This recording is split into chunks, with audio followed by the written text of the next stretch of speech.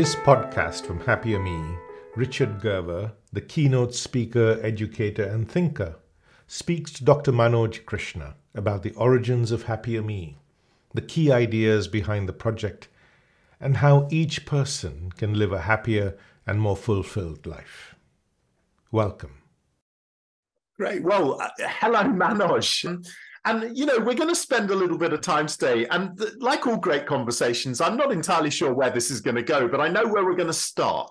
Yes. I want to really start, so much of HappierMe is about an internal toolbox. That's what it strikes me as, right? Yes. It's not external tools.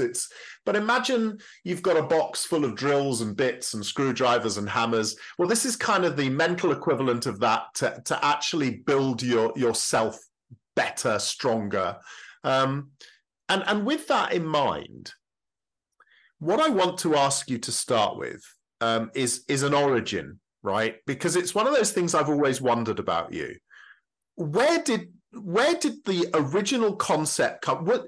When you started thinking about HappierMe and the iterations it's taken to get to where we got to, was there a eureka moment in your own life that made you realize how important the self-awareness that lies at the heart of HappierMe, how important that was, not just to your life, but potentially to everybody's life? Yes. Well, good question. So, like everyone, I was in a relationship many, many years ago with conflict in the relationship. And I always assumed it was the other person who was at fault. See? And the other person assumed I was at fault. And that carried on. And then when I suddenly had this eureka moment, realizing actually the conflict lies in me, that I am the architect of my own unhappiness or my own happiness. And it's the automatic and unconscious way our minds are reacting to each other. Sorry to interrupt, did that come to you unaided, so to speak, or were there books or people or conversations or anything you had to help you par that out? Because I think in some ways that's an incredibly, emotion, and particularly emotion when you're dealing with conflict, is such a challenging thing for human beings to come to terms with, right? So one of the things, because HappierMe wasn't there for you, right? And so we can begin to see how that evolved. Yes. But was there a catalyst or anything you had that you can look back on and say, that helped me to that personal realization? Yeah, so I've been reading. I mean, of course, all the information's out there. There are many, many great teachers who've gone before us, as you know. People who have delved into the mind, Carl Jung, Krishnamurti, and the Zen masters, and the Sufi saints, and the Vedanta, and so on. But you read all that stuff, it doesn't really solve any problem you have. Your problem only begins to get solved when you have curiosity. Why? What's going on? I'm an intelligent guy, being well educated. I'm in the middle of conflict, and I'm not able to get myself out of it. What's going on? And that's when you realize, So, for example, I'll give you a very simple example. Again, a eureka moment. So when I was living at home, my mom did all the cooking. When I got married, I expected my wife to do all the cooking, right? You can imagine that created conflict, But if you challenged me, I'd say I'm right and you're wrong, and arguments would result. It's only when I start questioning my own thinking and saying, why? What's going on? Then I realize, I'm conditioned, but I'm not aware I'm conditioned. And yet I'm attached to my conditioning. See, I'll take you back, actually. There's a word you used there that I think is really, really interesting. And it's a word that I think is so powerful. And that's curiosity, right? Your curiosity. Because, and I just want to push you a little bit on this, right? It takes great courage, I think, particularly as adults, to be curious. Yes. Because we were talking before we started recording, you know, so much of the conflict in the world is people taking entrenched positions and then defending that position without ever really listening, or being able to set their ego aside enough to say, well, hold on, maybe I need to understand where your position is on this and why you're reacting the way you are and why this conflict is occurring between us. And it's interesting because I suppose, you know, and for those people that don't know your background, at one time, you know, for a lot of your professional life, you were a surgeon. And it strikes me that surgeons have to be coldly objective, because you can't get overly emotional, particularly in the moment of a crisis or if an operation starts to go wrong. The last thing you can do is get emotional. And so maybe in your own character, you had that quality in those moments of high pressure, those high emotional stakes, to switch back to somewhere and apply logic. And it just fascinates me, that point about, was there a moment in the conflicting, and I don't want to get too deeply personal about this, what was the catalyst for that moment where you and your partner at the time were going, hold on, and particularly in your head, I need to be curious about why she's feeling that way? And what is that? Why? What about my behavior and character? What was, you know? Because, you know, what happens is the cycle of conflict repeats itself. It happens once, twice. And, you know, anyone who's in conflict will see that. So when it's happening for the third, fourth, and fifth time, the same cycle, any intelligent, right-thinking person, I don't mean intelligent as in clever, but just as a human being who's curious, asks, what's going on? There's a pattern here that no one's aware of. Let's unpick it. Let's go deeper. And you know, the beauty of that, Richard, is just as when I realized I was conditioned and that was shaping my thinking, I realized she was conditioned and that was shaping her thinking without her awareness. And she was attached to that too, you see. So from that understanding comes compassion. And from compassion comes the healing of all conflict. That's the beauty of this understanding. I think that's a really interesting thought. And I want to take that a bit further now, because this thing about self-awareness, going back to something I just said, I think is really challenging and interesting, right? Because what we're dealing with, and this is all of us, this isn't an accusatory point at all, right? We're all kind of sick where we're talking about self-awareness, about conflict, about challenge. We're all kind of somewhere on the spectrum of not overly healthy. Some may be a little bit more healthy than others, but we're all kind of on the wrong side of the, when none of us are 100%, you know, our fitness apps would be beeping at us saying you need to go and see somebody. And the really interesting thing for me is, in a way, the first stage to healing, which again is self-awareness, is knowing you're sick. Yes, yes.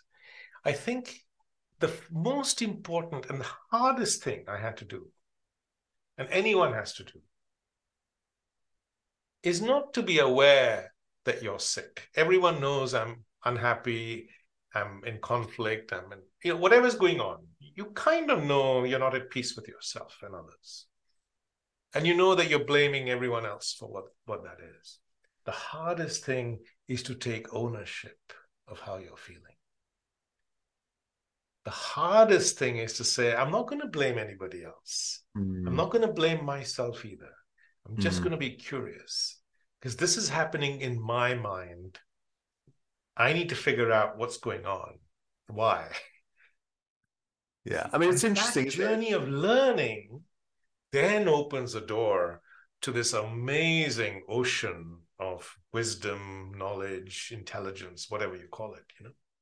It's interesting. I often say to people, look, if you're going to get into a debate, and debate is healthy, you need to be prepared to challenge your own thinking before you challenge the thinking of others. And if you're genuinely interested in debate, evolution, and development. And you know, I used to say this a lot to both educators and students when I taught. You have to be prepared to be wrong. You have to be prepared to allow yourself to change your mind, to change your opinion, to change your view. And one of the really interesting things for me, sadly, and again, we were talking about this before we started recording, in the current climate in certain parts of the world right now, people aren't prepared to challenge their own position, their own thinking. And maybe perversely, you know, I think HappierMe is the good side of digital technology, because there's a bad side, right? And we've all seen it. And in many ways, that bad side of digital technology, in particular through things like social media, have amplified the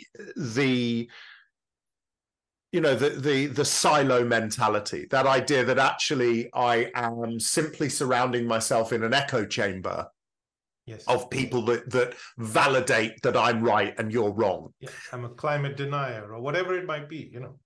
And that's a really, exactly. And that's a really, I mean, let's talk about that for a minute, right? Because we're recording this at the time that COP, the big climate conference, the 28th edition of COP, is coming to an end in the UAE. And, you know, whenever something like this around climate comes up, right, you've got, on the one hand, you've got all these scientists around the world coming together going, we're reaching the absolute 0 hour unless we change course now, unless we change our behaviors, unless we change the way we think and behave. We're reaching the tipping point where it will no longer be possible to save the planet from real disaster, right, environmentally. And then the problem is, of course, you get the people on the other side going, despite the data, the science, the expertise, who will come up with alternative data, alternative expertise, alternative science, saying the whole thing's a hoax. It's all a conspiracy theory. It's not real. Don't worry about it. You know, when you look at climate, there's always ebbs and flows. It's just paranoia. I mean, I'd really love to ask you, if you were to sit down at COP, if you were invited to COP, Manoj, and you were in one of the outlier events, right? How would you begin the conversation? Because one of the things that's always fascinated me is, how do you persuade other people who are so ingrained in their beliefs to start to think about their beliefs? Yes. It's a tough one, Richard. I think the answer lies not in directly challenging whatever they believe in, but in beginning the question saying, where do you think your ideas come from? Why do you weren't born with this view, right? So to introduce the idea of conditioning.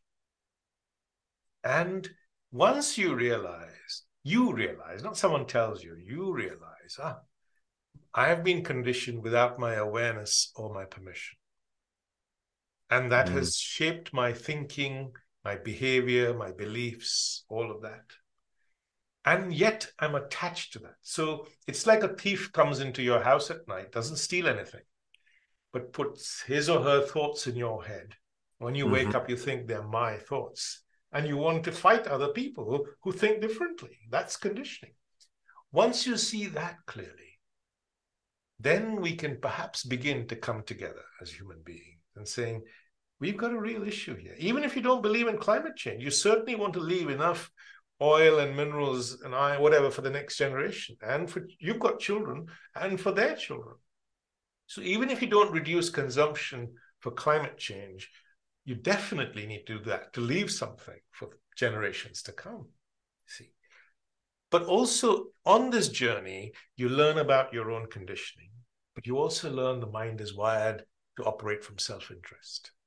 So I'm going to operate from my tribe. You're going to operate from your tribe, whatever country you belong to or who you represent, corporation you represent. If I don't see that in my own mind, then I'm just going to act from that place. And we will have lots of hot air, no action. See? Or if you understand the nature of pleasure, we've talked about this before. how the mind is wired to look on the outside for something to make it feel good on the inside.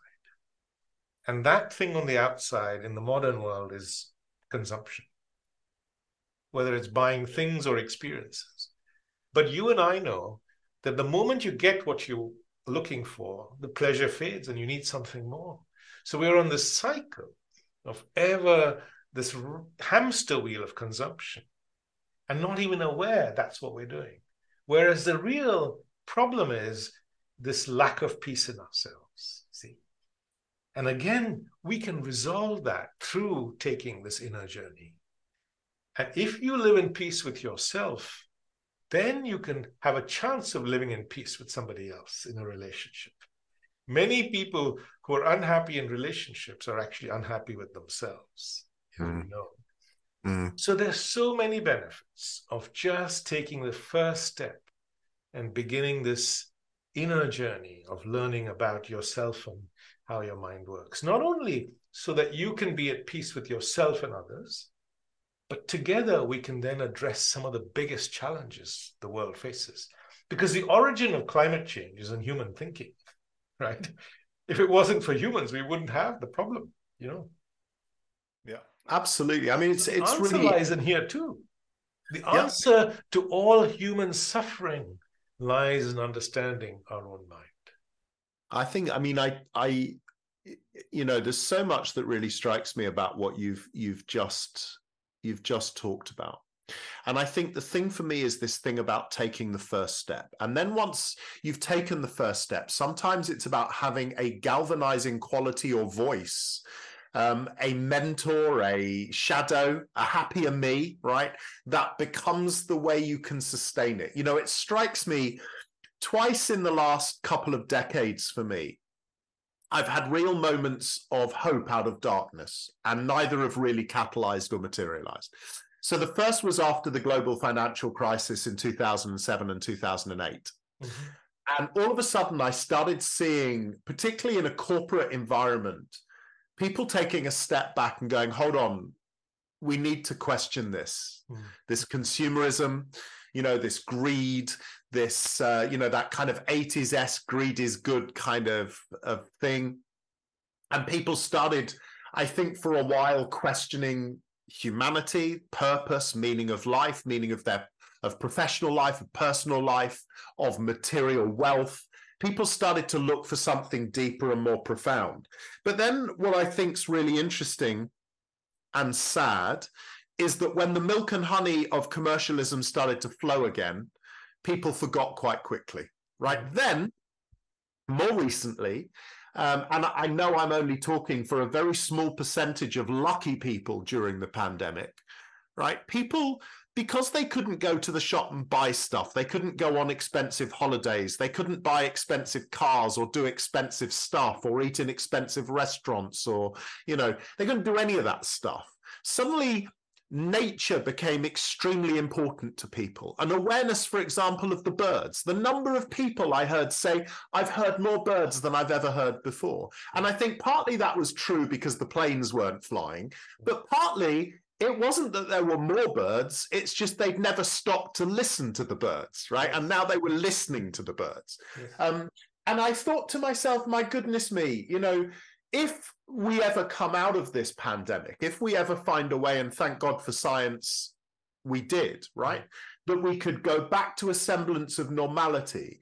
I had a great hope that it was a reset moment for humanity, almost a kind of biblical Noah's flood moment, right? Noah's Ark moment for humanity. And the thing that strikes me is I wonder, and it's a big question, Manoj, for most of us, is self-awareness fleeting unless we have a spirit on our shoulder that keeps reminding us of the importance of it? I think it's a very good question. You know, Aldous Huxley once said that human beings would rather suffer than understand themselves. So the understanding yourself feels scary to a lot of people because it's unfamiliar. See, what's unfamiliar creates fear. But of course, you're just learning about yourself. You're just trying to be your own best friend, that sort of thing. So the first thing is not to have fear. The second thing is we all suffer to varying degrees. Whether you call it stress or anxiety or relationship conflict or addiction, doesn't matter. Begin with that. Begin with curiosity about your own suffering. And there are only 3 steps to this journey of learning about yourself. The first is to be aware that you're suffering.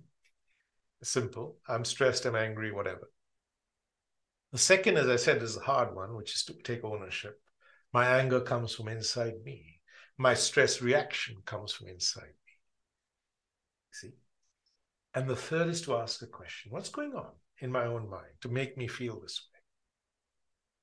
And it's, if you can find an answer to your suffering through self-awareness, then you're energized. You think, oh my goodness. Then you're away. Then there's no stopping you, because you realize the answer to all of life's suffering and to many of the problems in our lives and in the world lies in this self-awareness, this inner journey. See? And it's unbelievably beautiful. But it's all our interesting. energy is focused on the outside right now. How can I get more and more on the outside to feel better inside? But that doesn't happen. It's an interesting thought and really powerful insight, because again, it strikes me that we're now living in a world where, because of global events, partly because of events closer to home for many, many people around the world, you talked before, and I'd like you to pick up on the statistic. The three financial figures that you mentioned to me before we came on air is really potent and powerful, I think, because we're living in a world where I think, for all kinds of reasons, people feel increasingly out of control of their own lives. Yeah. Yes.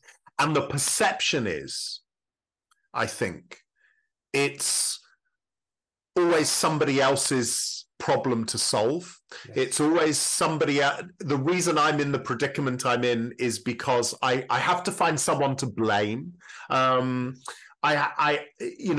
It's someone else's responsibility. And again, I linked to that, and it's a bit of a clumsy question, I guess, going back to what you were talking about, and please share with everybody this thing about real poverty, right, globally. And maybe I'm wrong, but in my travels, the interesting thing for me is often the happiest people I've ever met, and I mean spiritually the happiest people I've ever met, are the people who often have the least. Yes. Materially, because they're almost stripped of any of that falsehood, any of the material stuff that we all have been convinced are the drugs to make us feel better. And because they're stripped of those things, they're left with a deeper sense of spirituality, of community, of purpose, of sharedness, of appreciation of the world in which they do inhabit, of nature, of the basest emotions of self-preservation. And I wonder if that's something that you've noticed too, and that something equates with your work and thinking. See, I don't want to glamorize poverty. Poverty is No. Absolutely. And I'll just give you 3 numbers. $2.15 is the poverty line under which 15% of the world's population lives. It's the World Bank. $3.65, 26% of the world lives under that. That's per day. And $6.85 a day, which equates to what? $200 a month. It's 46% of the world's population lives below that. So life is really hard. See? But what I want to try and share with people is that no matter how hard life is on the outside, if you live with this deeper self-understanding on the inside, you live with a sense of peace, and your mind can then cope directly with the challenges it faces and is much more capable of addressing them. as you know. So suppose a situation is causing me stress. Already 60% of my brain's capacity is reduced. And this understanding says, I'm going to be at peace inside. I'm going to have 100% of my brain available to deal with whatever challenge is in front of me. That's one. But secondly, to realize that no amount of stuff on the outside is going to make me feel at peace on the inside. And that's what I really want. When you ask every human being, what do they want from their life? The number one thing is they want to be happy. Mm, mm. And when they use that word happiness, what they really mean is they want to live without suffering and with a sense of peace. Mm. And our mind assumes it comes from the outside, from wealth and fame and recognition and all of that stuff. But it only comes from our own inner journey. And you only have to look at the lives of the really wealthy to see all the dysfunction that exists. And I think, I've forgotten the name of the actor. Was it Jim Carrey? He said, I want everyone to be famous and rich so they realize it's not the answer, or something like that. I think, which is not to say that that's not important. Of course, have your, all of that. But first, live with peace inside. See, but also it isn't the answer, is it? I mean, those are like the cherry on the icing on the cake for some people, right? But actually, the truth is, as you alluded to, people often go in pursuit of those things thinking they will bring happiness and contentment, and they don't. I've been very lucky in my career to interview a number of incredibly successful, famous people, right? And the one thing, I wrote about it in one of my books, the one thing that I came to the conclusion about was actually be careful what you wish for, because the perversion of what it takes to be successful in traditional Western society will actually almost kill you in the end. Because in order to be that successful, you have to actually have a dissatisfied spirit. Yes. The flame that fires that is a constant dissatisfaction.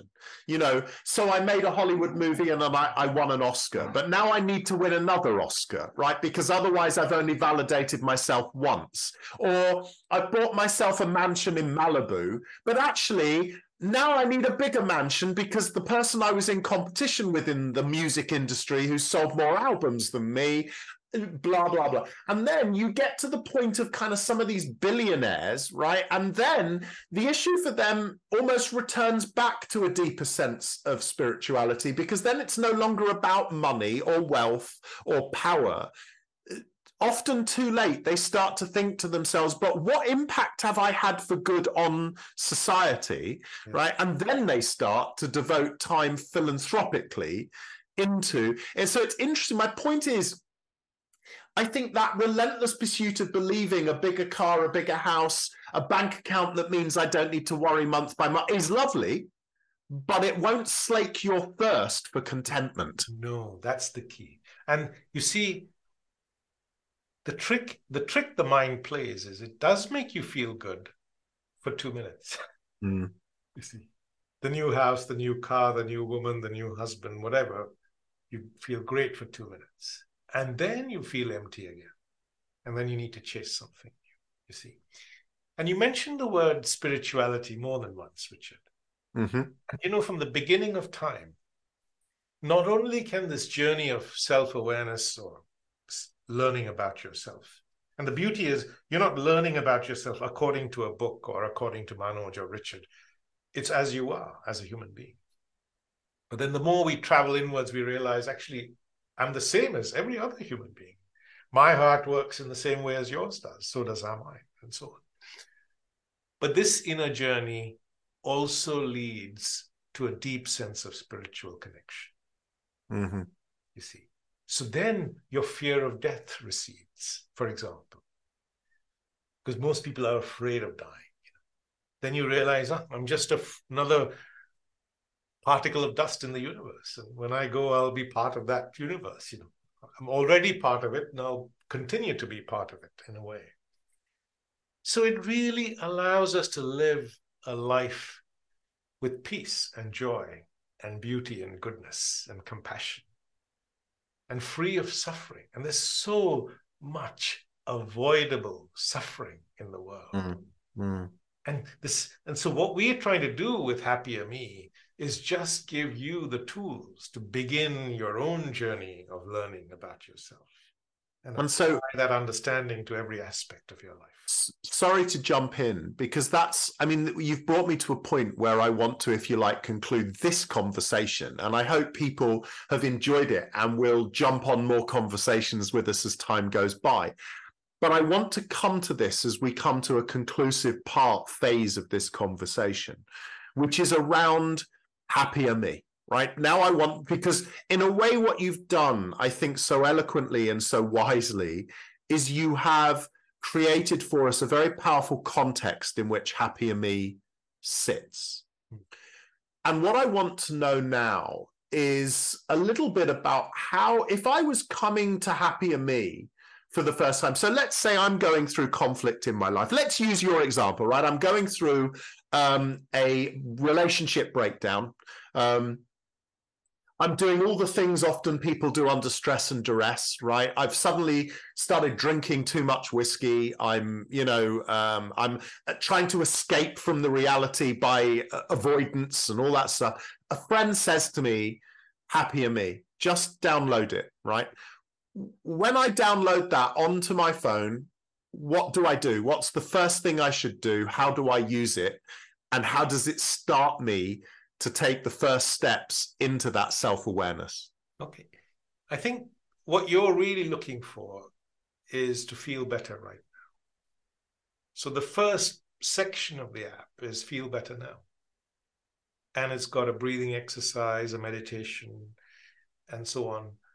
And just to help you calm down, calm your mind down. And then it says, okay, Richard, you're feeling better today. Would you like to feel better tomorrow and the week after and the month after? Then maybe you'd like to go deeper to understand yourself and the root cause of your own suffering. Would you like to be in charge of your own life? So your mind isn't just reactive all the time. You live with this deeper intelligence piece. That's the promise of this. And if you say, yes, I do want to do that, then we've got, for example, a program called Pathway, which is a 5-step program, which you have to invest in. Of course, everything good comes from investing it, right? You want to learn a language, you have to invest your time. And then it offers a path to go deeper. And it goes deeper and deeper and deeper, as long as you're interested in traveling. And there's so many riches await. We've got awareness exercises. We've got this Pathway program. We've got lots of podcasts and events. There's an online journal.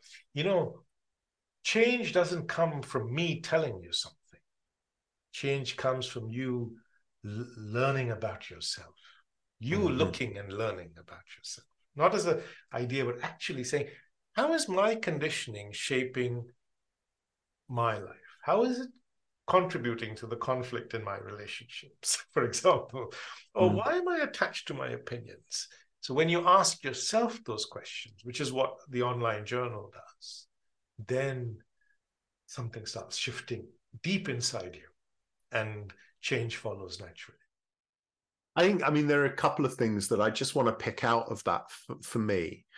The first is, I've always believed in problem solving, and often on a professional basis, from my professional background in leadership, and maybe yours in as a surgeon too, right?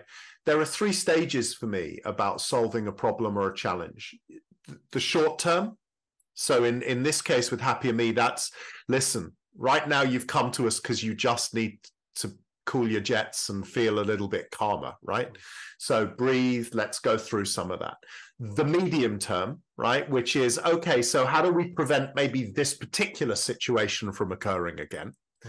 And then the long term, which is, how do I ensure that moving forwards in a wider orbit of my life and experience, I don't go back to feeling that way. And I suppose that links to what I was talking about before with, so for example, COVID and seeing the sky and hearing the birds and smelling the air, right? And very rarely do we as human beings get beyond phase one. Yes. So, for example, in medical care, people will often go into hospital because, I don't know, sometimes suffering from breathing difficulties, heart problems, right? And often it's caused by their lifestyle choices, sometimes, right? It's caused by their lifestyle choices. So they get cured, but they don't change their lifestyle choice, which means they keep having to come back. I think what's really potent and powerful for me about HappierMe is this is a long-term relationship. Yes. And that leads to the second. So it's about immediacy, it's about short, medium, long term, but that leads to the second point you raised. And I think this is really powerful and important too. And this is about investment. It's about an investment in time, energy, and commitment. Yes. And I think it's the realization that in a society which is so often predicated in, I want immediate results or immediate gratification, one of the things that I think is so powerful about HappierMe is that this is a long-term relationship. And what I would say to people is, yes, you can download HappierMe and give it a go and feel better for a few days, but unless you commit to engaging in a long-term relationship, and unless you commit to engaging in truly deeply understanding yourself and understanding how you can control your behaviors and therefore the world around you, this is not quick, it's not easy, and HappierMe doesn't promise to be those things. This is about changing your relationship with yourself and therefore with the world. But I'd like your final thought on that. But for me, I guess what we're saying here is the honesty of HappierMe is, don't think you're going to solve your problems and fix your world by downloading this and using it for a couple of days. No. We're both passionate about education, Richard, because your origins were in education as a head teacher and so on. And I'm passionate about education because I really feel that's the future of humanity. If we can bring this understanding to education. Now, everyone who's been to school and college and university has applied themselves to study maths and learn history and geography and whatever degrees they were doing. So it's not an unfamiliar concept, applying yourself to get something that you find really valuable. So I think the first step for you to realize, for anyone, is this is completely life-changing. Mm. And in fact, the people I talk to say it's much more important than all the other stuff they've learned in education. Mm. And just like in education, where you apply yourself to something to get something that you really value, if you take that approach as an adult to what we're doing here, you'll find the same, your life will be immeasurably richer, number one. But my passion, and I'm sure yours is too, is if we can bring this self-knowledge to complement existing educational structures in the world, we could completely transform the future of humanity. I just want to pick up on one point you made there and get your final view on this. And then what I'd like you to do is conclude by telling those who aren't familiar with HappierMe how they go about taking that first step. But before we do, one of the things that I passionately believe about education, and I passionately believe about HappierMe, is, again, the mistaken belief that somehow education is finite, that education finishes at 16, 18, 21, when you've done your degree, your master's, your doctorate, you've got your apprenticeship, you've got your qualifications or school exam results.